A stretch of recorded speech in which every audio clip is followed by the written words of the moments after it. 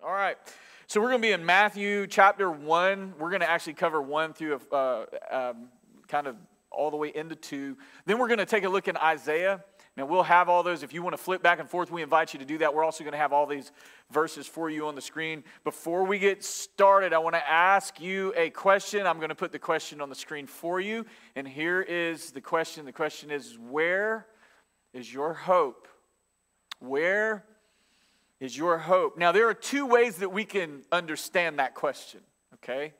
The first way that we could understand it is as the existence of your hope. Where is the existence of your hope? That there is something or someone that you have placed that you have given up on, that there is something or someone that you've given up on, and someone has asked you the question, where is your hope?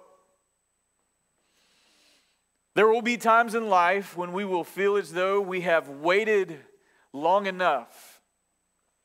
The length of our wait will put strain on the strength of our hope, and like a fatigued muscle, if you've ever worked a muscle to the point that it just won't sustain the weight of whatever it is you're lifting in that moment, just like a fatigued muscle that can no longer endure the weight, our circumstances often cause our hope to fail. If you found yourself on the verge of giving up on hope this morning, or if there is something in your life that has caused you to give up hope and you've given up on, I want to encourage you this morning to hang on a little longer. And that leads me to the second way that we can read that same question. We're putting that up there again. Where's your hope? And what I mean by that, the second way for us to understand it is to ask ourselves, where is our hope placed? Right? So number one, where is your hope? Like your hope is gone. Or where is your hope? Like, what do you put your hope in? We place our hopes in all kinds of crazy things, do we not? I mean, we put our hope in some silly things at times. I mean, sometimes we place our hope in our favorite sports team. Now, I don't know if you know this or not, but our favorite sports team let us down a whole lot more than they actually come through for us. I should have gotten a really good amen right there. I mean, we hope that, every season we start the season when we go, oh man, I hope this is going to be the year. I mean, we got the team, we got the staff, we got the whatever, and we put our hope in all this stuff, and then what do? They fail us over and over and over again. But then there's that one year. For all of us Braves fans in the house, there's that one year that they actually come through, man, and it's so exciting. Yeah, we do. We put our hopes in a lot of different things in this world without even sometimes realizing it. We place our hopes in our children, hopes that maybe they'll do or accomplish, more than we did.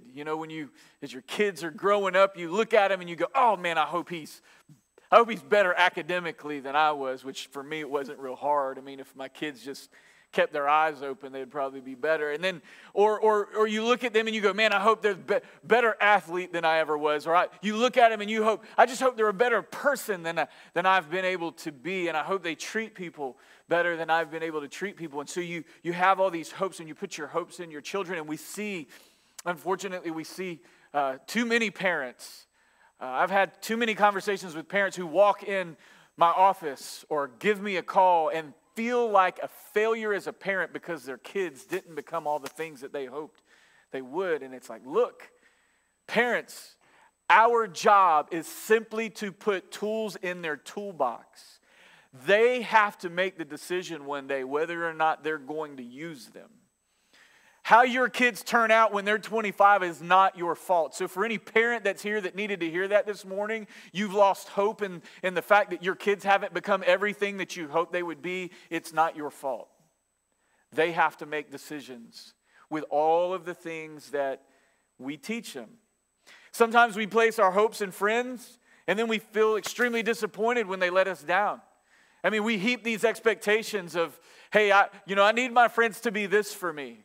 And I don't know about you, but sometimes feeling the weight of all of those expectations that friends and family can put on us, those things get heavy to carry. And so we do, but we're guilty of it as well. We put our hopes in people when our friends. We place our hopes sometimes in our jobs, that through our jobs, maybe we can find our value, maybe we can find our purpose and meaning in life. And even if it's not directly through the job itself, our hopes can be placed on the things that our jobs will get us. We educate ourselves and we work hard to put ourselves into better places financially, that maybe we can find, we can work our way up through the corporation, and we want our bottom line to look like this so that, through all of the monetary gain that we get through our jobs, that we can find purpose and value, maybe even in the stuff that we're able to afford.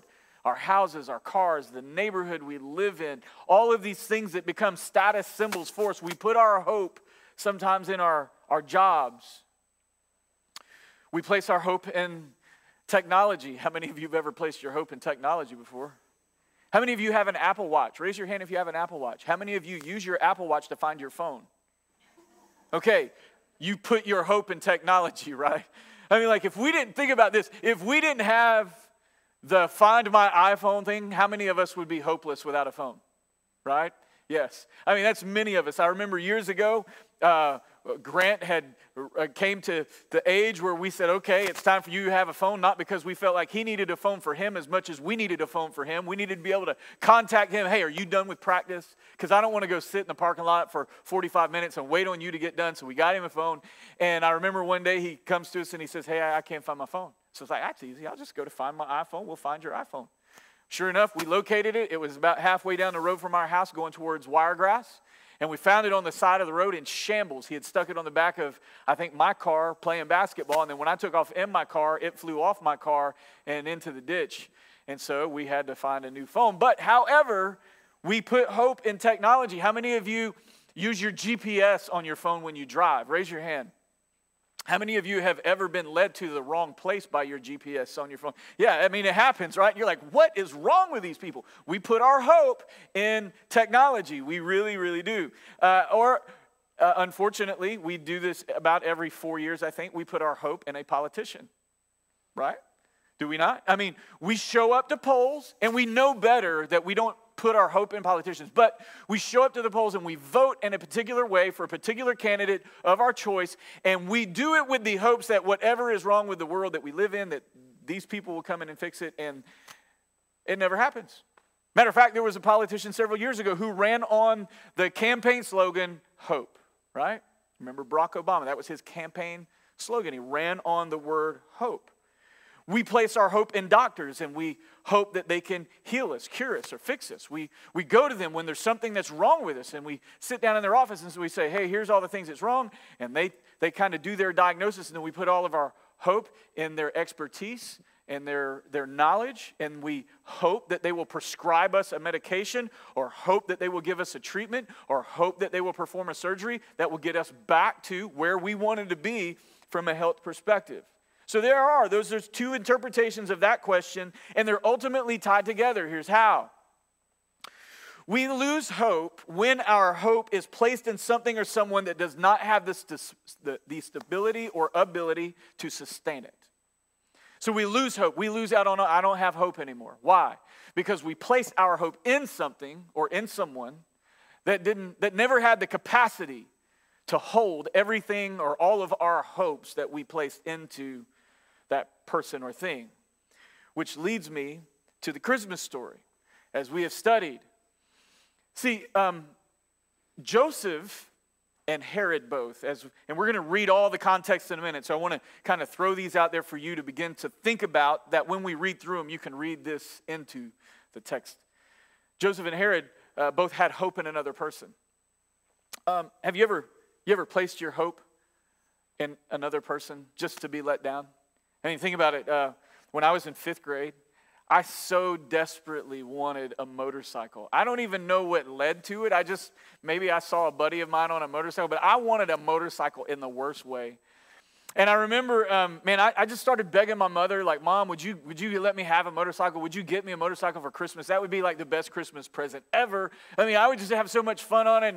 And, I tried to make all these like reasons for why we, if I had a motorcycle, I could ride up to the store when you needed something from the store, and I'm like in 5th grade. Like, who's going to ride a motorcycle to the store in 5th grade? However, I was trying to bargain my way into it. And I remember I must have bugged her so much that right around October, November, my mom asked my uncle if my mom never had a driver's license. That's kind of a side, like never. I don't know. Mom, how did you Can you imagine not having a driver's license? Ever? Ever? Having to depend on other people to get you? Anyway, that's another story for another day. I remember I must have bugged her so much because she asked my uncle, she said, hey, would you take us up to the motorcycle shop so that we could look at these motorcycles that he's been driving me crazy over? So my uncle did. He took us up to the motorcycle shop. We went in. We went to that little section where they have all the little bikes for the little guys. And we went over, and he's like, oh, I think this one would be just right for you. And he let me sit on it. So I got on it, kind of stood there. I was like, man, this feels good, right? And then he said, hey, well, why don't we crank it up? I said, well, why don't we? So we crunked that thing up. It sounded great. I mean, it was like, and so now all of a sudden I'm having these visions in my head of all the places that I'm going to ride this motorcycle. And when we turned it off, he had the conversation with my mom. This is how much it's going to cost. This is what it would look like. And then we left.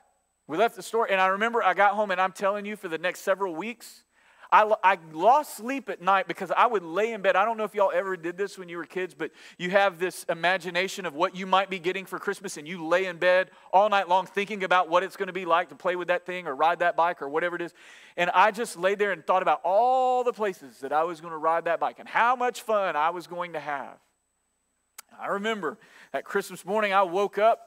And so in my head, I even imagined that I'm going to wake up on Christmas morning, and that bike's going to be outside, and my mom's going to say, hey, we got one last present for you. And then she was going to go, hey, let's go outside. And we were going to go outside, and there was going to be that motorcycle with a big bow on it. And I was super excited. So I got up that Christmas morning, I started opening presents. And when I opened the last present, I said the most unbelievably unappreciative thing you could possibly say on Christmas morning. Is that all? Which my mom was like, yeah, what do you mean? That's all. That's it. And I was disappointed. She was probably very disappointed in me. I was disappointed in me now thinking back on it. But I had placed all this hope in my mother to provide for me a motorcycle. And she didn't. And I was so disappointed. And there were disappointed people in the Christmas story too. Joseph, could you imagine Joseph betrothed to Mary? This is the woman that I'm putting all my hopes in. She is going to be the satisfier of my soul. We are going to spend our lives together. She is the beautiful woman who caught my eye. Our parents have arranged the marriage, and boy, am I glad that they arranged it for us, because I don't know if I could have pulled her on my own. My dad and her mom, my dad and mom got with her dad and mom, and they figured this thing out. And so he's got all these hopes in Mary that he's going to marry this woman, and that they are going to spend the rest of their lives together, only to find out that Mary would show up and go, Joseph, I have something to tell you. I'm pregnant. What? Like, how's that? Mary, we haven't been, we're not married yet. We haven't been with each other in that way. What do you mean you're pregnant? You've been messing around with me? No. It's of the Holy Spirit. Like God conceived in me a child. So now Joseph feels lied to, right? I mean, all of his hope in this woman, and like, do you think I'm stupid? Like, do I have it written on my forehead? I mean, what?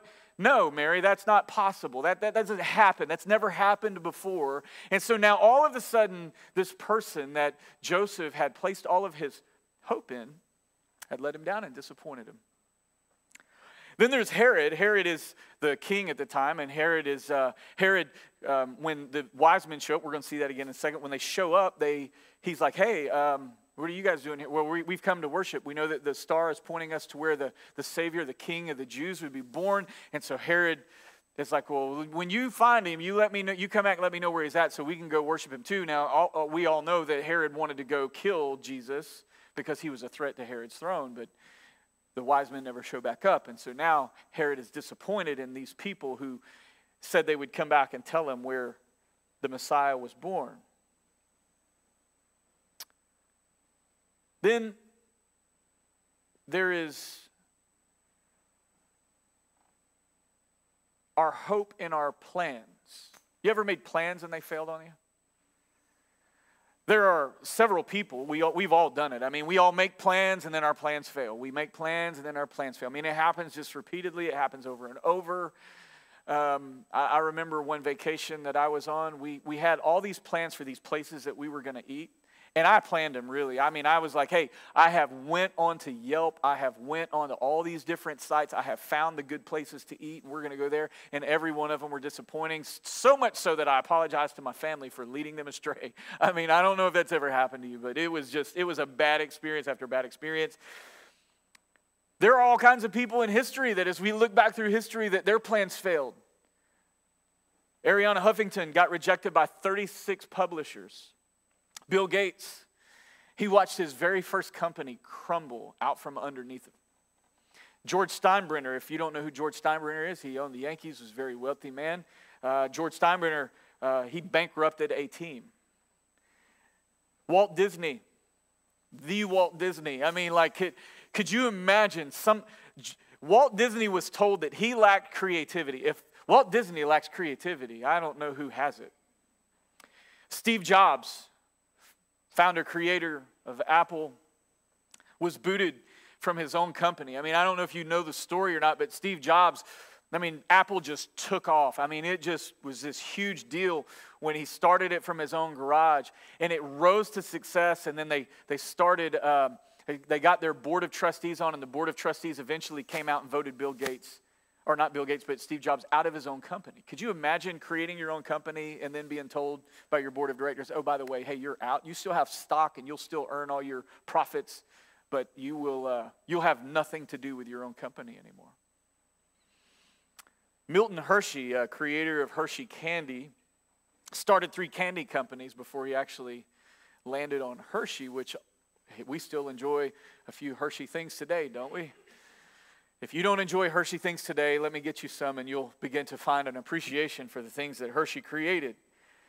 We've all had plans and we've all made plans and they've all failed. And Herod's plan was, he said, hey, you know what, like I'm so threatened by this whole idea that someone would come and take my throne and dethrone me and that I would no longer be in charge, that here's what I will do. You say that there's this baby that's been born king of Jews. What I will do is I've come up with a plan. I'm going to go to Bethlehem and I'm going to find every male child 2 years and under and I'm going to execute every one of them in order to make sure that my plan stays intact. That's Herod's plan. Herod the Great, if you didn't pick up on that little snippet of him, he was a brutal man who killed his own father-in-law. He killed several of his 10 wives and 2 of his sons. Herod ignored the laws of God in order to suit himself, in order to build himself up, and he chose the favor of Rome over even his own people. Herod's heavy taxes to pay for these lavish projects forced an unfair burden on the citizens that were underneath him. The Jewish historian, by the way, this is another, I like to throw these out every now and then if you're looking for a baby name. This is a fantastic name, the Jewish historian Flavius Josephus. It's fantastic. No one will ever have that name. You'll have the only one. Reported that Herod the Great, listen to this, he died a painful and debilitating disease that caused him breathing problems, convulsions, rotting of his body, and worms. Worms literally ate Herod. Can you imagine? Regardless of how much Herod tried to control his outcomes, no matter how much Herod had planned out, like this is my plan, this is how I'm going to keep the throne, this is how I'm going to stay in power, no matter how much he planned, his plans failed miserably. They came to ruin, and the Christmas story is full of failed plans too. See, there was a person named Jesus, and there was a plan, God's plan, found within the Christmas story that informs us as to where our hope is to really be found. It's not to be found in our own plans. It's not to be found in people around us, but it's to be found in another person, in another plan. So if you would, let's read quickly through Matthew. We're going to start in chapter 1, verse 18, and we're going to read all the way through 2:12. And again, we've been reading these over the last several weeks, but I wanted to pull all these together in one chunk for us to see all this. Now, the birth of Jesus Christ took place in this way. When his mother Mary had been betrothed to Joseph, before they came together, she was found to be with child from the Holy Spirit. And so here's Joseph. Here's the doubt of his plans. Here's where he found hopelessness, or he arrived to a hopeless place for a moment. And her husband Joseph, being a just man and unwilling to put her to shame, resolved to divorce her quietly. In other words, he's like, I'm not going to do this very publicly. I'm going to try to protect Mary as much as I can.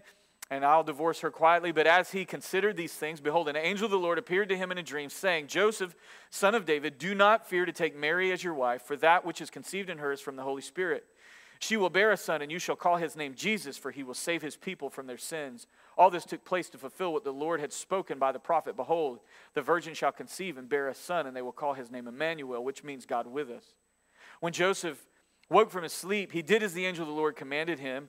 He took his wife, but knew her not until she had given birth to a son, and he called his name Jesus. Chapter 2, verse 1. Now after Jesus was born in Bethlehem of Judea in the days of Herod the king, behold, the wise men came from the east to Jerusalem, saying, Where is he who has been born King of the Jews? For we saw his star when it arose and have come to worship him. When Herod the king heard this, he was troubled, and all Jerusalem with him. And assembling the chief priests and the scribes of the people, he inquired of them where the Christ was to be born. They told him, In Bethlehem of Judea, for so it is written by the prophet, And you, Bethlehem, in the land of Judah, are by no means least among the rulers of Judah. For from you shall come a ruler who will shepherd my people Israel. Then Herod summoned the wise men secretly and ascertained from them what time the star had appeared. And he sent them to Bethlehem, saying, Go and search diligently for the child, and when you have found him, bring me word that I too may come and worship him. After listening to the king, they went on their way, and behold, the star that they had seen when it rose went before them until it came to rest over the place where the child was. And when they saw the star, they rejoiced exceedingly with great joy. And going into the house, they saw Mary, the child with Mary, his mother, and they fell down and worshipped him. Then, opening their treasures, they offered him gifts of gold, frankincense, and myrrh. And being warned in a dream not to return to Herod, they departed to their own country by another way. So what Matthew writes here is significant. And it's significant for us I want us to think back. Where do we put our hope? Where is your hope? Is it gone? And have you placed it in the wrong places, in the wrong people, in the wrong plans? What Matthew wrote here was huge because he's telling all of these first century people who feel hopeless and they feel lost. He's telling these people that what had taken place was to fulfill what had been written hundreds of years prior to this actual event taking place. The amazing thing about this prophecy is that it was made around 735 BC. Can you imagine? I don't know how long you've waited for something, but I don't think that any of us have waited 735 years for something. And it made zero sense in the moment that it was told. It made zero sense in the moment that the prophecy was given to the people. And it had absolutely no impact on the person it was made to. So I want to give you the context really quick, and then we're going to read through Isaiah. We're going to just read a few passages of where, and that will give us the context to this prophecy that is recorded in Matthew. The Old Testament is the story of Israel, and Israel for a long time, Israel had no kings.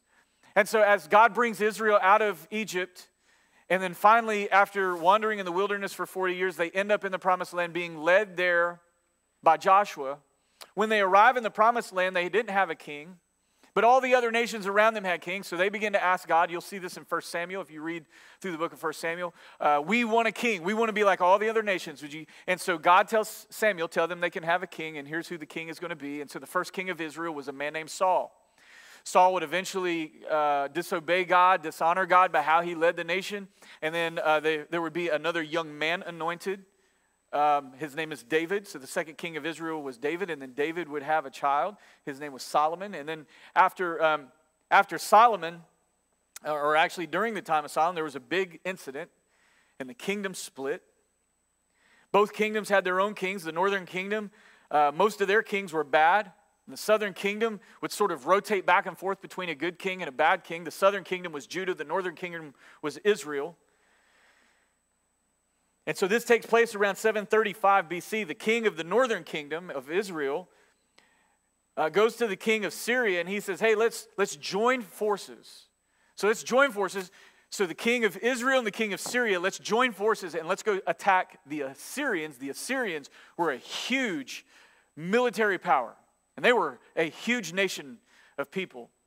And so they felt threatened because the Assyrians were really close to their borders. And so the king of Israel says, we can't take them. But maybe if we get with the Syrians, not the Assyrians, but the Syrians, if we get with the nation of Syria, get with their king, let's join forces, and then let's go get them. Let's go attack them together. Well, then when they start having conversations, the king of Syria and the king of Israel both go, I don't think together we can take them. Let's go down to Judah, the southern kingdom, and let's talk to their king and see if we can get their king to join us. And then there will be three of us. Maybe then we'll have a little bit better chance.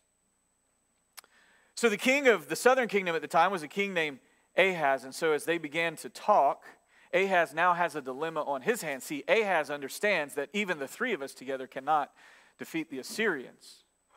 Assyria was so vast that it just kind of overblew the entire map. If I could show you a map of that time, it was a conglomeration of many states that had been brought together under one umbrella. All of the states were now its vassal state, meaning they paid taxes to the Assyrians in order to have the protection of the Assyrian Empire. So Syria and Israel go to Ahaz and ask to join him. And Ahaz, he knew that it was a no-win situation. So Ahaz had another problem.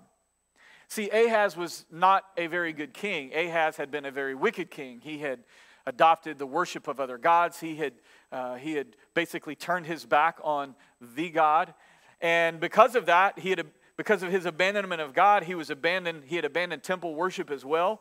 And he had erected idols throughout the entire land. He sacrificed his own son on an altar of fire to a pagan god. He was so bad that when he died, that he wasn't even buried with the other kings of Israel. How would you like to have that reputation?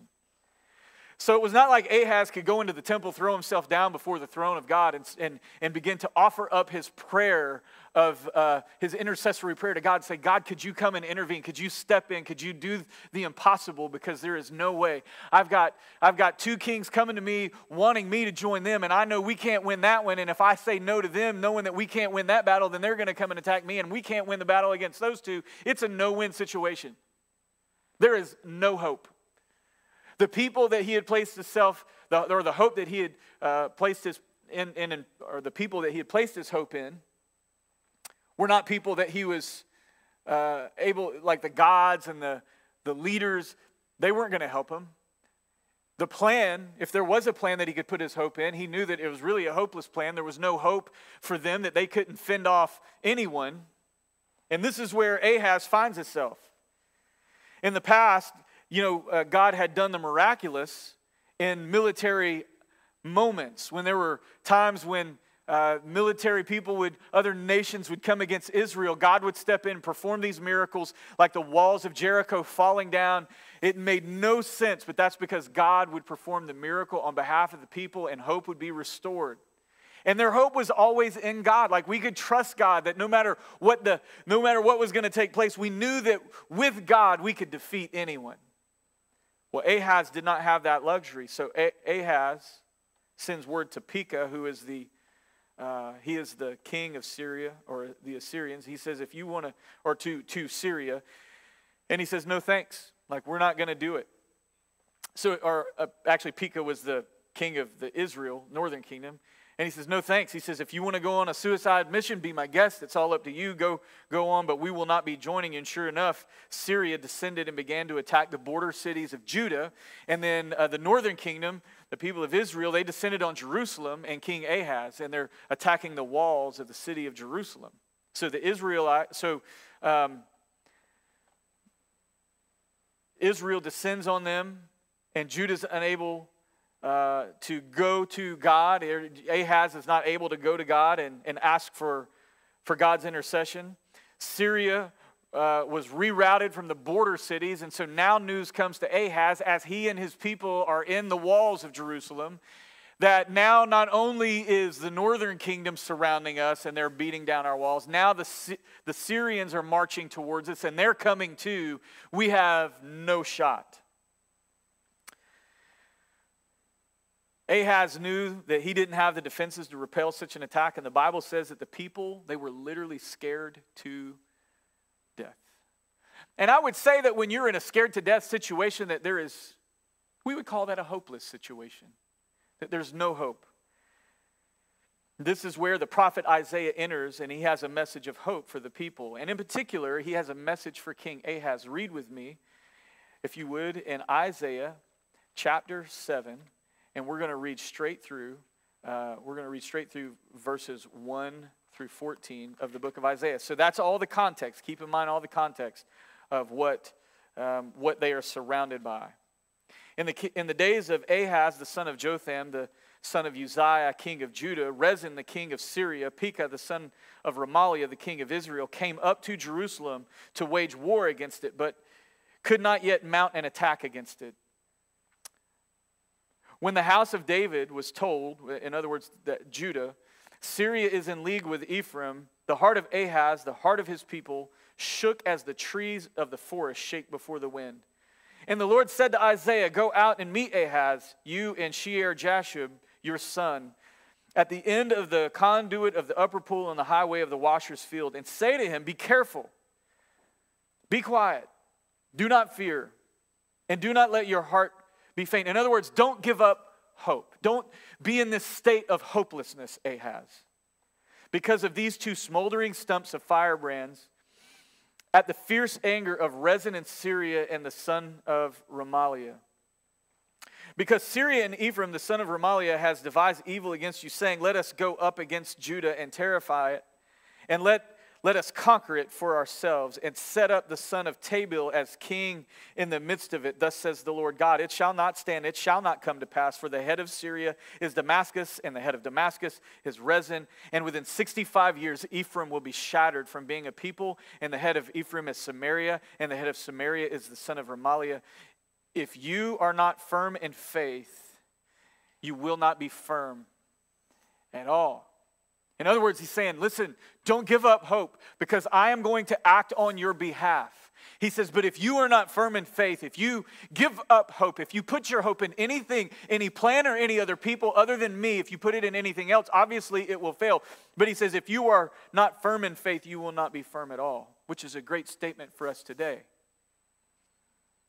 Where is your hope? Because if you're not firm, in other words, if your faith is not firm or your hope is not firmly planted in the person of Jesus, then your hope will faint and you will not be firm at all. Listen to what he says in verse 10. Again, the Lord spoke to Ahaz. So God is speaking to the king of Judah, who is surrounded at this moment by two nations, worried about what is going to happen. And here's what Isaiah says to Ahaz from the Lord. Again, he says, ask a sign of the Lord your God. Let it be as deep as Sheol or as high as heaven. If God gave you that opportunity and said, ask me for any sign that you want, for whatever it is you feel hopeless about today, ask for any sign. Do you think you could come up with a pretty good sign? I know I could. And in this moment, Ahaz said, I will not ask. I will not put the Lord to the test. And he said, Isaiah said, hear then, O house of David, is it too little for you to weary men that you weary my God also? Therefore, the Lord himself will give you a sign. In other words, you don't want to ask for a sign. You don't want to tell us what your sign's going to be. I am going to, since you don't ask for a sign, I'm going to go ahead and give you one anyway. And here's what God says the sign is going to be. Behold, the virgin shall conceive and bear a son and shall call his name Emmanuel. Now, let me ask you a question, honestly. If you're one of the people, or if you're the king, if you're King Ahaz and you're surrounded on all sides by enemy nations and you're going, okay, we need a sign, we need hope. If the prophet comes to you and says, hey, a virgin shall conceive, there's going to be a baby born. Does that sound like the kind of sign you want? Like, aren't you going, no. How about a better, like now at this point, Ahaz is probably thinking, I should have asked for a sign. How about you just drop, how about these big meteors fall to the earth and just destroy everything outside of the city walls? All those people, just knock them back. That would be a good sign. See, that's what I would have asked for. Or strike them down, just like, God, you could say a word. If you brought people to life by speaking a word, you could just speak a word and take life from them and they'll just all fall dead right there. But he didn't. And so God gives him a sign. Here's your sign. You want a sign? Here's your sign. Your sign is that a virgin shall conceive and bear a son, and shall call his name Emmanuel. Then if you flip over to chapter 9, verse 6, In chapter 9, verse 6 of Isaiah, it says, "For unto us a child is born, unto us a son is given, and the government shall be upon his shoulders, and his name shall be called Wonderful Counselor, Mighty God, Everlasting Father, Prince of Peace." 20 years, so here's what would happen. The Assyrians attack Israel, and Israel has to pull back and defend its country. So they're pulled back, and within 12 years, Israel was so decimated that they surrendered. The Assyrians exported so many people out and imported so many people out from the area that by the time Jesus is born, this area is called Samaria, inhabited by these people called Samaritans, which were considered half-breeds, which no Jews liked. 20 years later, just as he prophesied, the armies of Assyria marched right to the gates of Jerusalem. Hezekiah ransomed the city by taking all the treasure out of the temple and giving it to the Assyrians. 90 years later, the Babylonians attacked the Assyrian Empire, destroyed it and conquered it, which no one thought was possible. And then under leadership of a king called Nebuchadnezzar, marched all the way to Jerusalem, destroyed the walls of Jerusalem, destroyed the temple in Jerusalem, and exported the best and the brightest back to Babylon. You'll remember the story of Daniel, Shadrach, Meshach, and Abednego. But surely they must have thought that the Babylonians are going to reign forever. They're too strong. They're too powerful. They defeated the Assyrians, who no one could ever defeat. But the next group to come along would be the Persians, and the Persians would conquer the Babylonians, and they would reign for 300 years, and it was an empire that would never be destroyed, sure. Like, there's no way that they defeated the people who defeated the people we thought couldn't be defeated, and so here we are now under the rule and the reign of the Persians.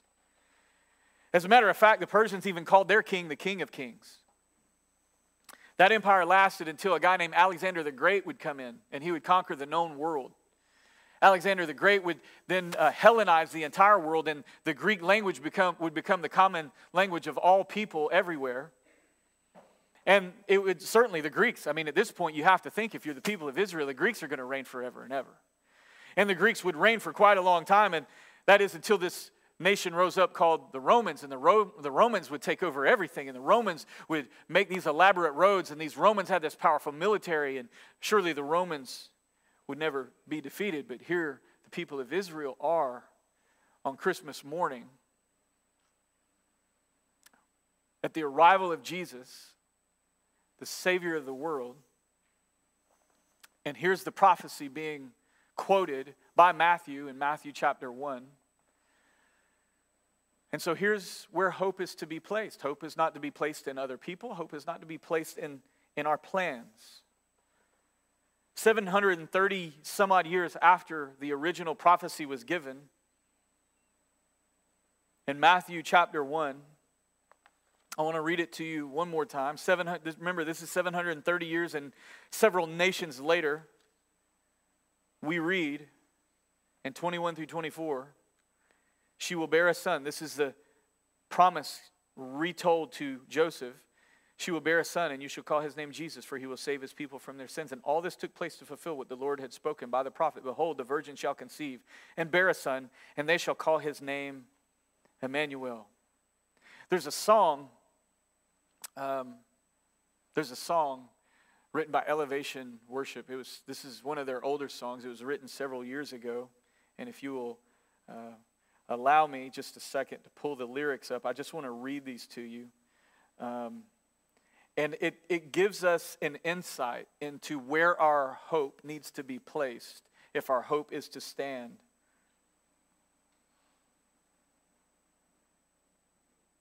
So here are the lyrics to a song called Your Promises. Here's what it says: when the weight of the world begins to fall, on the name of Jesus I will call. For I know my God is in control, and his purpose is unshakable. And then the chorus says this: doesn't matter what I feel, doesn't matter what I see, my hope will always be your promises to me. Now I'm casting out all fear, for your love has set me free. My hope will always be in your promises to me. People and plans may fail, but his plans never will. And so I would like for us to just say this real quick. My hope will always be his promises to me. Can we say that together? My hope will always be his promises to me. Let's say that again. My hope will always be his promises to me. Listen, there are so many things in this world we can put our hope in, but they will fail us. And I don't care how sure of a bet you think they are. They will ultimately fail. There is one thing in this world that we can count on and we can trust in that will never, ever, ever fail us. And it is what the Christmas story is all about. We can always put our hope in the promises of God because they will never, ever, ever come to fail. They will never, ever, ever fail us. They will always come to pass. And my hope, your hope, our hope, should always be in his promises to us. They will never, ever fail you, which is why it is so important that when we read the scriptures, and when we read them, that we make notes, highlight, circle, underline where you see the promises of God. Because it was on that day, on that Christmas morning, on the very first Christmas, or previous to it, that an angel has to remind Joseph, don't put your hope in Mary.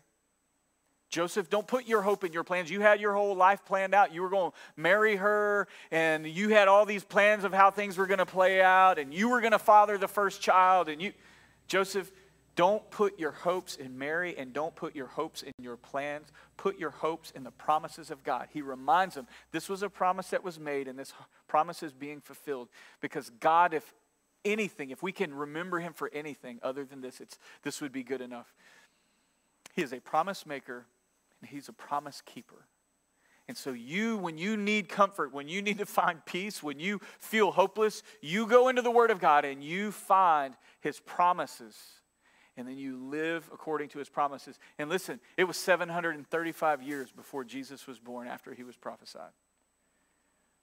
But it did come to pass. And so when you feel hopeless and you find a promise from God that speaks into your life about what you're going through, be patient. Wait on the Lord. His timing and his plans are always perfect.